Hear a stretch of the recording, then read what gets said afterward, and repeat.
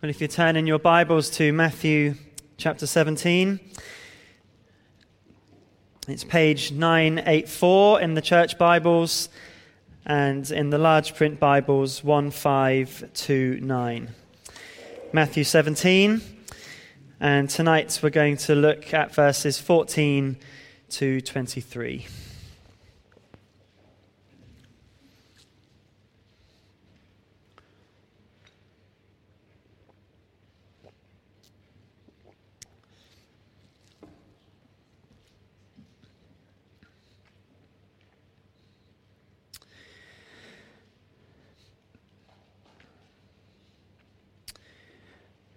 Recently, when we were in Devon, we had a problem with Paula's mobile phone, and that is the battery stopped working.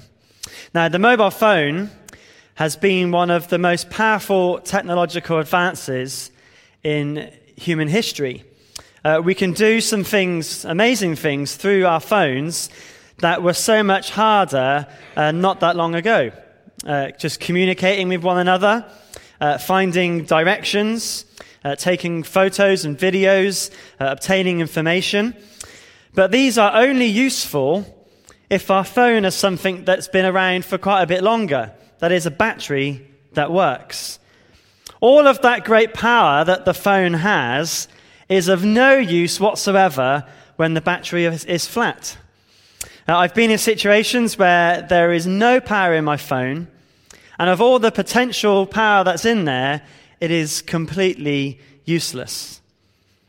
Now, sometimes as Christians, we can feel that we are powerless. And there's a very real sense that we are. It is God who gives us the power to do what he wants us to do. But we never need to be powerless.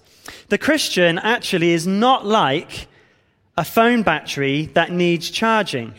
That is, we come to church on a Sunday, we get our power charged, then we go out, and we need to make sure we've got enough battery power before we come back the next Sunday. That's not what the Christian life is like. In fact, the Christian life is a life where, as believers, there is a constant stream of power that is always working through us. That power is more like a power line than a phone battery. Power that is there, being flowing, that is always ours as we have faith in him. Without faith in him, there is no power. And in tonight's passage in Matthew, we really see that connection between faith and power. Now, Jesus has been up on a mountain with his disciples where they have experienced glory.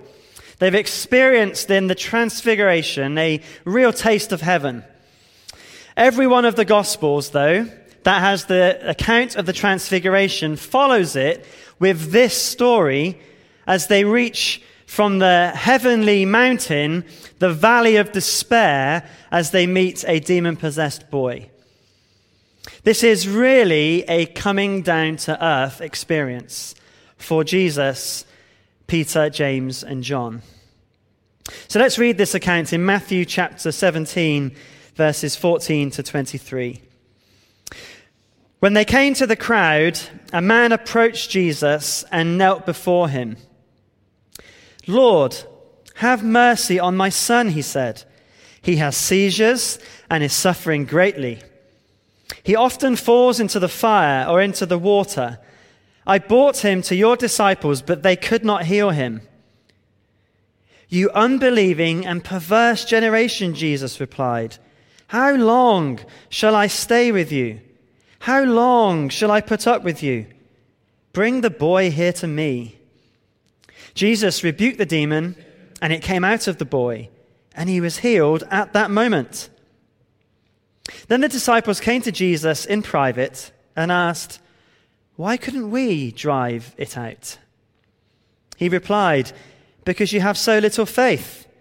Truly, I tell you, if you have faith as small as a mustard seed, you can say to this mountain, 'Move from here to there,' and it will move. Nothing will be impossible for you." When they came together in Galilee, he said to them, "The Son of Man is going to be delivered into the hands of men, and they will kill him. And on the third day, he will be raised to life." And the disciples were filled with grief. This is God's word. There is a very obvious connection here between the faith of the disciples in Jesus and the power that they have to do the work of his kingdom, in this case, casting out demons. And this faith in Jesus is lacking at the beginning of the passage, as we see that our own power is powerless to do God's work. Jesus comes down from the mountain to a spiritual battle. A man approaches him and kneels before him.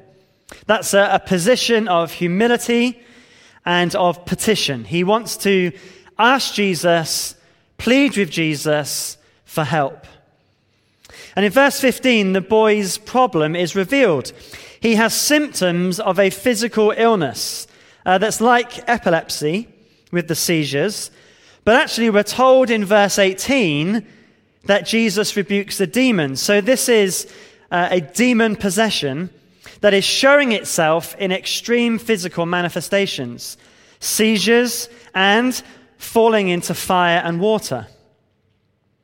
Now, we may think that demon possession is not something that we have to face today, although I would refer you to that poster on Pelsall Common, which is advertising demonic activity for the right price, right where we are in our own village. But the devil works in different ways in bringing his evil influence on the world. I think there are different ways that the devil exerts his influence, aren't there? Now, there is the overt demonic activity that has just been mentioned in the village, and what we see here in this passage, demon possession. This does happen. But the devil also works in other ways, ways which are evil. There are trials that are brought our way that tempt us to turn away from God or to doubt him. That's a work of the evil one. There is temptation to sin. And there is spiritual blindness, such as we read in 1 Corinthians chapter 4, of how Satan blinds the minds of unbelievers. This includes an evil influence that I think we see pervading our own culture, as we're told that what the Bible says is wrong is right, and what the Bible says is right is wrong. And as Christians, these are things that we all, in various ways, have to battle against. We all have trials. We're all tempted to sin. We're all working at trying to get people to see that Jesus is Lord and Savior, and that people need to turn from their sin and follow him, and will not listen to. So although that this particular situation was demon possession, we can be assured from the rest of Scripture and from our own experience that we fight a spiritual war every single day, and that there is an evil that we need the power to overcome. And so in verse 16, it is sad to see that the disciples could not overcome the evil that they were facing. They could not heal the boy. It is sad, but also this is surprising. Why? Because in chapter 10, we read how Jesus gave the disciples power there to cast out demons. They had been given the power to do this work, but they couldn't do it. What was going on? Why is it that they failed? How is it that we so often fail to overcome the spiritual battles that we face? Well, Jesus gives the answer in verse 17. Look what he says.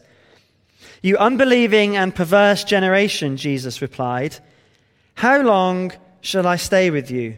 How long shall I put up with you?" The you here, you unbelieving, how long shall I stay with you, put up with you, is plural. So Jesus is talking to all the disciples and the crowds around him. They are unbelieving and perverse. Unbelieving means that they were not trusting in the right thing. that is Jesus, we'll see. And perverse means that their thinking was completely wrong.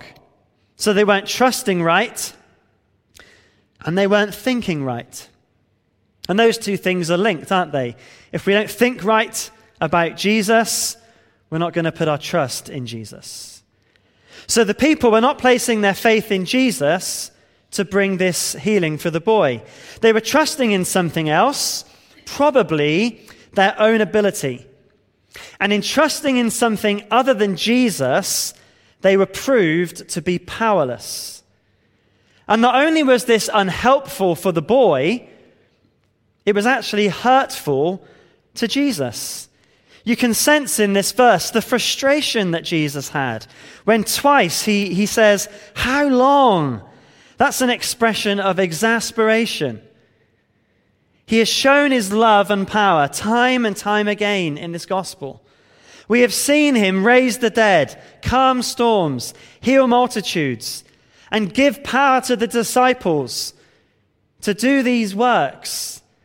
He shared his power with them, and still they are not trusting in Jesus. Well, Jesus then gives them a demonstration at the end of, in verse 18. He says, "Bring the boy here to me," at the end of verse 17. And in verse 18, he just says a word, and the demon immediately comes out of the boy. The disciples, you get the impression, have been trying and trying and trying, and then Jesus just speaks and it's done. He's showing them that the power to overcome evil resides in him. Now think for a moment of situations where we're powerless, or where, rather, evil seems to overcome. What sins are getting the better of you? What trials are you facing? What aspects of working in God's kingdom do you find really difficult? We are powerless to live through and fight these things in our own strength, or in the power of positive thinking, or with the power of enough money, or in the power of medicine. When we try to do God's work in our own power, we will fail every time. And that's one lesson from this passage which is really good to understand. You are powerless. We are powerless to overcome any of these things. An awareness of our powerlessness is a good thing because it makes us realize we need to turn somewhere else for the power we need. We need to connect to another source of power. And verse 18 reminds us, as so often we have seen, that Jesus is the source of this power. And that leads us to our second point in this passage. To do his work, you need his power. We see that in verses 19 to 20. Jesus was not angry at the lack of power that the disciples have. He was angry at their lack of faith. This is the answer to their question in verse 19. They say, "Why couldn't we drive it out?" And the reply was, "Because you have so little faith."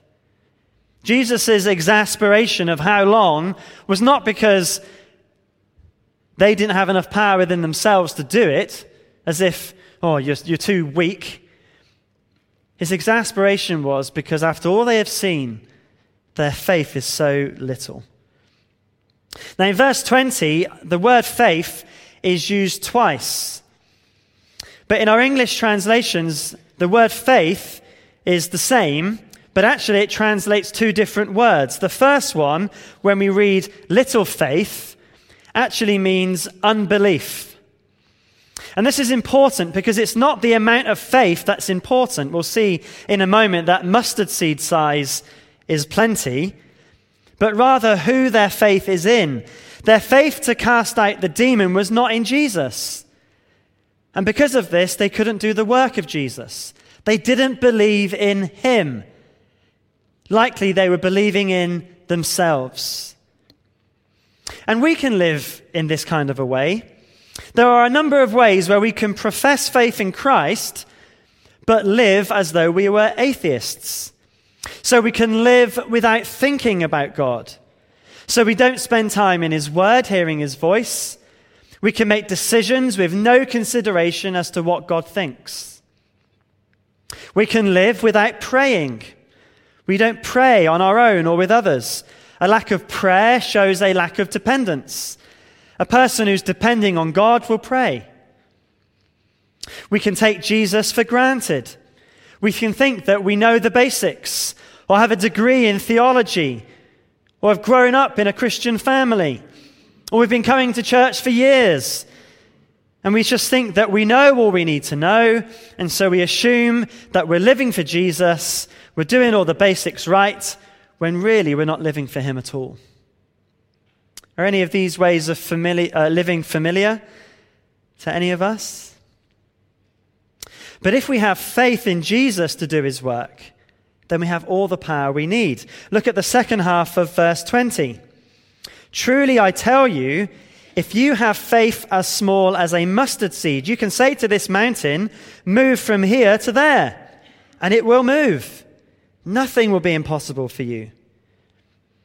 So the second use of the word faith is the usual meaning of how we might use faith, which is to put someone's trust in. Put trust in someone or something. The power to overcome evil was given by Jesus in chapter 10, and so the faith to overcome it must be in the one who is able, that is, in Jesus himself. If we are going to do the work of God, then our faith, our trust, must be in Jesus. And notice it's not the size of your faith. That's what's meant by this mustard seed. A mustard seed was the tiniest of seeds. It was proverbial as a small thing. But with the tiniest faith in Jesus, the greatest obstacles can be overcome. That's the meaning of moving mountains. Nothing will be impossible to you. Now, the moving mountains isn't literal in the sense that I don't think, as far as I'm aware, anyone has put their trust in Jesus to move a mountain. Rather, the mountain is there to say whatever obstacle, however big that obstacle is, faith in Jesus is what is needed to overcome that. And it's the object of our faith, that is Jesus, that's important, not the amount. If you link it to power, we all have light switches in our homes. But in parts of the world, like in parts of Africa, there are power cuts all the time. And so if someone from there comes to the UK and comes and stays in my house, where the light switches, unless something really unusual has happened, always work, they might not have much faith when they first come in that when they flick that switch, the light's going to come on. But it doesn't matter how much faith they have that when they flick the switch, the power's going to work. The power's going to work because it's connected to the power line.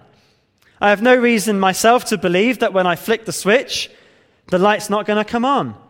It doesn't matter how much or little faith I have in the switch.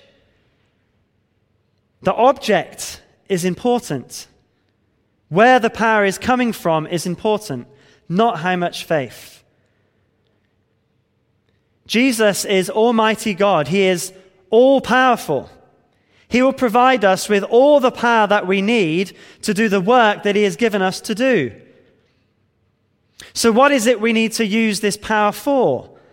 Because this passage is often misused to teach that Christians can have whatever they want in life if they just have enough faith. So if I'm sick, then if I have enough faith, I won't be sick anymore. Or if I have enough faith, I will get the promotion that I want. Or if I have enough faith, I will no longer suffer. I can move mountains for Jesus. Well, in the passage here, we see that the power needed was to overcome evil. Or more generally, to do the work of the kingdom of God. The work of God, the conversion of souls, the growing in Christ's likeness, the living for Jesus in the midst of trials and temptations. These are obstacles that are impossible to overcome in our own strength. The evil of demon possession could only be overcome by faith in the power of Jesus. And the trials and temptations and spiritual darkness that we face can only be overcome by faith in the power of Jesus. Nowhere in the Bible do we read of a mountain being moved, but there are numerous records in the Bible, numerous records in history, numerous records in our own lives of huge obstacles that are overcome by faith in Jesus. In fact, every single conversion from the darkness of this world to the light of the gospel is the biggest obstacle that could ever be overcome. An impossible mountain that can never be overcome but by the power of God. And I can tell you in my own life, for me to overcome sins that I face and I struggle with, if those sins are overcome, it is way more of a miracle than if I went and moved Bar Beacon from one place to another, I can tell you. Or for my family to come to know Jesus would be a far, far greater miracle than if I was to go and move even the smallest of hills. So how do we connect to this kind of power? Like I said earlier, it's not a battery that needs charging. It is connecting to a power line that keeps giving. In fact, in John's Gospel, in chapter 15 of there, Jesus gives the illustration of the vine and the branches. Being connected to Jesus gives us the power to do what Jesus wants us to do. So how can we be connected to Jesus? Well, we ask for forgiveness of our sins, and we believe that his death on the cross is enough to pay for those sins, and we repent of them. And as we do this, he gives us the Holy Spirit. God comes and lives in us, and he equips us with the power that we need to live for him. Each day, we keep praying and we keep trusting that he will give us enough to face what he has given us to do. And the Holy Spirit is that power line that we are always connected to. He doesn't go flat. He doesn't run out. He is always there. This passage does not teach us that all of our problems will be dealt with this side of heaven. But it does teach us that faith in Jesus will provide us with the power we need to get through those obstacles we have to face. But as we close, I want to touch on how we can know that we can have faith in Jesus to overcome evil. We've seen him expel the demon of a young boy and many other miracles. But the disciples did do some of those things too. Why can't we put our faith in them? Ultimately, our faith in Jesus is based on something more than just his miracles. Something he's referred to before and does so again in verses 22 and 23. That is the power of the cross and resurrection. It says, when they came together in Galilee, he said to them, the Son of Man is going to be delivered into the hands of men. They will kill him, and on the third day he will be raised to life. And the disciples were filled with grief. Jesus has referred before to this, and he reminds the disciples again that he is going to die and then rise again. And the disciples were filled with grief. They always seem to ignore or misunderstand what happens after the death bit. They miss the resurrection, it seems. The fact that Jesus died and rose again for our sins is the basis of the faith that we have. Faith is based on evidence. A Savior that is risen from the dead. We don't believe in a fairy tale. We believe in a Savior who came, who died, who rose. And we believe it because we've seen it to be true in what the Gospels tell us. Faith is not some blind leap. Faith is trust based on the evidence that we see in Jesus. And when we come to the book of Acts, these same disciples, they no longer lacked power. They had seen the risen Jesus. And we see them performing amazing acts, the Acts of the Apostles, which saw many, many people come into God's kingdom. Moving mountains indeed, as the church grew in the face of opposition from the peoples around them. And we also follow in their footsteps as followers of the risen Jesus Christ. And we put our faith in him. There is much evil in our lives that we have to face. Let's realize our powerlessness, but trust rather in the mighty power of Jesus that we are connected to by his Spirit to deliver us from evil and bring us to glory. And day by day by day, we keep trusting, we keep going, trusting that he will give us what we need to overcome the evils that we face. Let us pray. Heavenly Father, we thank you for these wonderful words which show us the mighty power of Jesus. And Lord, there are many obstacles that we are facing in our days, sins in our lives, trials, health problems, difficulties in our nation, families that don't believe, all of which in our own power there is nothing we can do. But we thank you that you give us your Holy Spirit, that we can have the power in Jesus' name to overcome the obstacles that we have to face. And we thank you that you have done this for us. Amen. Well, before we come and gather around the Lord's table, we're going to stand together and sing a song which is really appropriate to the words that we've just been hearing. We'll stand and sing by faith.